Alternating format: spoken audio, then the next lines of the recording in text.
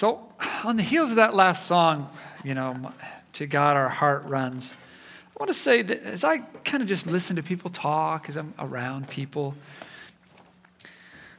I kind of think that we don't expect to be content. We don't expect to be joyful. We don't expect, our heart to get to the thing that we're running toward these days. I mean, not right now. We think someday it will, but not right now. Right now, the way a lot of people that I'm around talk, it's like joy and contentment and these things, they're pushed out into some future. They're certainly not for today. Someday, that'll all happen. Someday, when I make more money. Someday, when I start my own business. Someday, when the business I started takes off. Someday, when I finally finish this degree. Someday, when the kids are out of diapers. Someday, when the kids go off to school. Someday, when the kids are driving. Someday, when the kids move out. Someday, then we'll have joy and contentment. And so we hurry time along, hoping that tomorrow there might be joy and contentment. We also push off a rich relationship with God into that future. It's not something I really have time for now, but someday I'll get to it. Someday I'll read my Bible. Someday I'll go on one of those men's retreats or women's retreats or go on a prayer retreat with Pastor Dan. Someday I'm going to do that. Someday I'll share my faith with my neighbor or my coworker. Someday I'm going to be a generous and charitable person. Not right now, but someday. And someday I'm going to do something good. Just you wait. But for now, I have to put all that off. All I can do right now is gather resources and prepare so that someday I can have the joy and contentment. For now, I got to put all that off to toil. And to toil for what? More. Just a little bit more. For any of us who relate to that story, Jesus has a story for us. Comes in the Gospel of Luke in chapter 12. He says, "Beware, guard against every kind of greed. Life is not measured by how much you own." Then he told them a story. A rich man had a fertile farm that produced fine crops. And he said to himself, "What should I do? I don't have room for all my crops." Then he said, "I know. I'll tear down my barns and build bigger ones. Then I'll have room enough to store all my wheat and other goods. And I'll sit back and I'll say to myself, 'My friend, you have enough stored away for years to come. Now take it easy. Eat, drink, and be merry.' But God said to him, 'You fool, you'll die this very night. And then who will get everything you worked for?' Yes, a person is a fool to store up earthly wealth and not have a rich relationship toward God."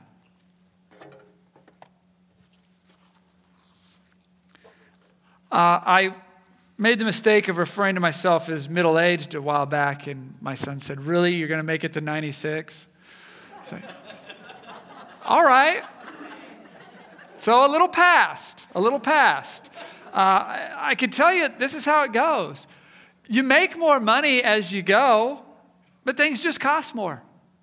And all the things you bought preparing for that someday, they don't last either. They wear out, they need replacing, they get broken, they just become obsolete. You start your own business and it takes off, but things change. Sometimes you have to close it down. You finish your degree and then decide you don't want to do that for the rest of your life. Diapers turn into school activities, turn into braces, turn into tuition. And I'm told, turn into grandkids. So, as your kids gain the ability to take care of themselves, your parents lose that ability. And not to mention all of our own health thrown into that mix. Every one of us is mortal, and the clock is ticking down. And someday quickly transforms into never, which transforms into yesterday, wishing I'd appreciated how good I had it. back when I was in college, back when the kids were small, back when I worked at a small place, back when I had simple prayers to pray for, back when I still had a few good friends. If you really want to do something good, if you really want to seek joy and contentment, you and I best get started right now, not someday. Right now, here in this moment, sitting and standing where you and I are sitting and standing. And that joy and contentment has nothing to do with money. Jesus said, life is not measured by what you own. We've got to accumulate a different kind of wealth than that. What is the great wealth of life? It is in the Word of God. Paul wrote to Timothy this: true godliness, with a lisp, true godliness with contentment is itself great wealth. There it is. True godliness with contentment is the great wealth. After all, we brought nothing with us when we came into the world, and we can't take anything with us when we leave it. So if we have enough food and clothing, let us be content. If we have enough food and we have enough clothing, if we have what we need, then let us be content. That is the great wealth of life. So this is a series all about being free from fear around finances, financial fear. In my experience, when it comes to the area of finances, and it's a big area of life, God does kind of three things. Sometimes he provides an income that you weren't expecting. He causes things to grow beyond what you imagined possible. God provides. That's what last week was about. Sometimes God works the other side of the ledger. He brings us deals. He brings us gifts we weren't expecting. He even causes the thing we needed. He causes the need for it to just suddenly evaporate so it doesn't matter anymore. God provides. Again, that was what last week was about. But this week is about what I believe is God's biggest miracle of all. And that is when he changes us on the inside such that we have joy and contentment right where we are, whether he's provided that someday or not. True godliness with contentment. When we have true godliness with contentment, we just take life a different way. And it's a gift from God to have the thoughts and the heart that can see it that way. So when you have true godliness with contentment, and you're a new parent, yes, diapers are expensive, but have perspective. Sleeping babies are precious. They're precious, and that is a stage of life that doesn't last long enough. So take it in. And there is an opportunity to grow and have a rich relationship with God when you're a young parent that doesn't come along again. You get to sit in a living room and have a Bible study with other parents while the kids roll around in a pack and play. That's a luxury that goes away. The kids won't always be confined to a pack and play. And those kids may not grow up to be friends with each other the way you're friends with their parents. We all hope for that. That's not always how it all turns out. And so this opportunity you have to grow with other people who are in the same stage of life as you is something to be cherished and taken a hold of. Godliness with contentment. With godliness and contentment, you're starting a new business, and starting your own business, it is scary. Being in charge is a huge responsibility. It is a whole hat full of worries, no doubt, no doubt. But perspective. This was your dream, and the worst day working for yourself is better than almost all the days of working for somebody else. When there's a problem, you have the authority to identify it and start on a solution, and you don't have to talk anybody else into noticing it and addressing it and doing the right thing about it. And there is an opportunity and a richness to seek God when you're the boss, because you can take off if you want to take off. And you can go on a prayer retreat with Pastor Dan. And you can pray a prayer that every businesswoman and businessman who's a Christian has an opportunity to pray, and that is, Lord, make me a boss for you. Help me to see customers as children of God. Help me to see employees as children of God. Help me to build this the way you would build it if you were in charge. And wouldn't that bring the kingdom of God if everyone who owned a business was praying a prayer like that? It's an opportunity to be seized and cherished. Godliness with contentment. If you're broke and in school, those two train cars seem almost irrevocably hitched together. You're in school and you're broke. That's scary. But perspective.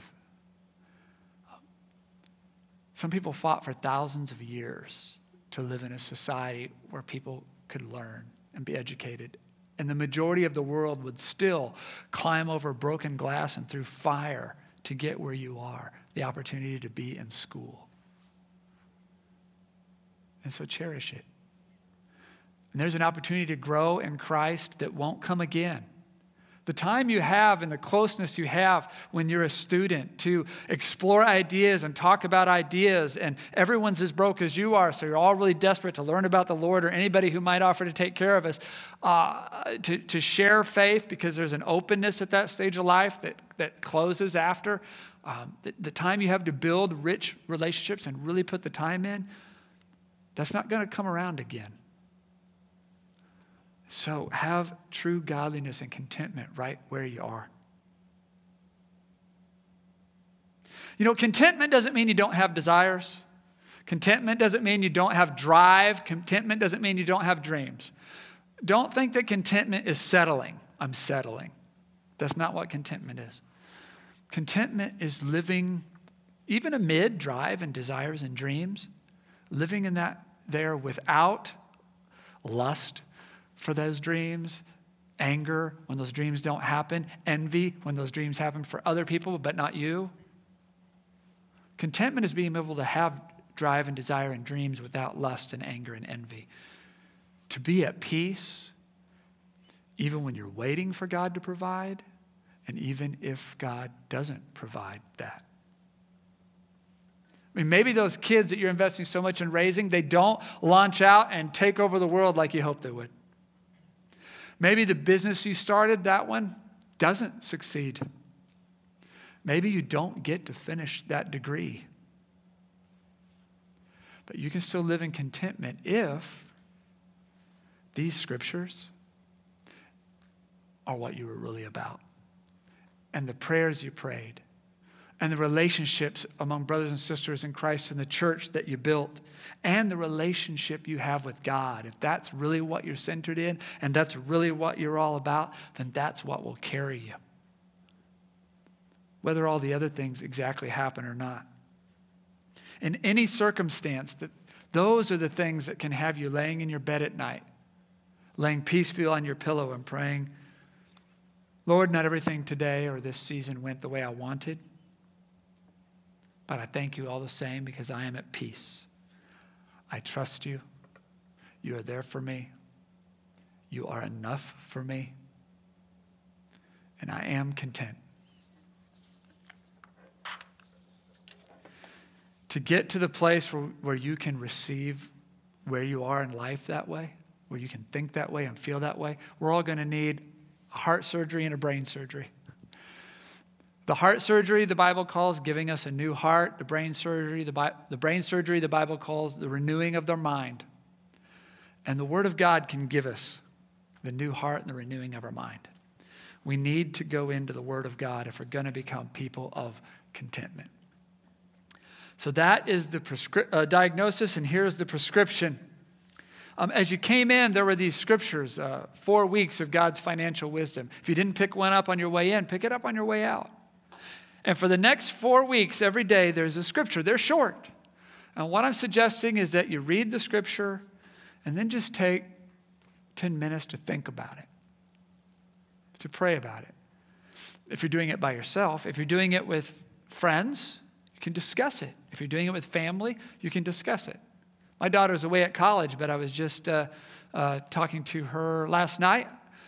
And, college, broke. She's more interested in what God has to say in finances than she ever has at any point in her life previous. I said, why don't we do these scriptures? I'll call you every night at 10 for the next month. We'll do 10 minutes at 10.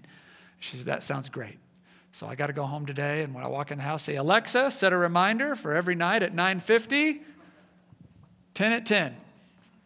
So I won't forget. So tonight, Sunday, you'll be doing Proverbs 22:2. It says, the rich and the poor have this in common. The Lord made them both. That'd be something to think about. It's not a crime against humanity that I'm rich, or it's not a sign of God's judgment that I'm poor. There are rich people and there are poor people. And there always have been and there always will be. And we're all children of God. Start from there. What a great place to start on a journey toward contentment. By Friday, you'll be reading Hebrews chapter 13, verse 5. It says, don't love money, be satisfied with what you have. For God has said, I will never fail you, I will never abandon you. Then talk about it. That's weird. Why does it say, be happy with what you have, and couple that with God's promise not to fail us or abandon us? Maybe I'm using money for security. Maybe the reason I want it so bad is because I feel like something will happen to me. But if I really believed God would never fail me and never abandon me, then I wouldn't need to take care of myself. And I could be more content if I knew that his promise was true, that he's going to take care of me. That would be a great discussion to have. These scriptures will have you all over the Bible. They'll have you Old Testament, New Testament. They'll have you in Proverbs. They'll have you in Apostles' letters. They'll have you in words of Jesus. So let us do this for the next month together. And let God change our heart, change our mind, invite him to do that greatest work he does, where he changes us into a person who is able to be content and who knows that he is enough for us.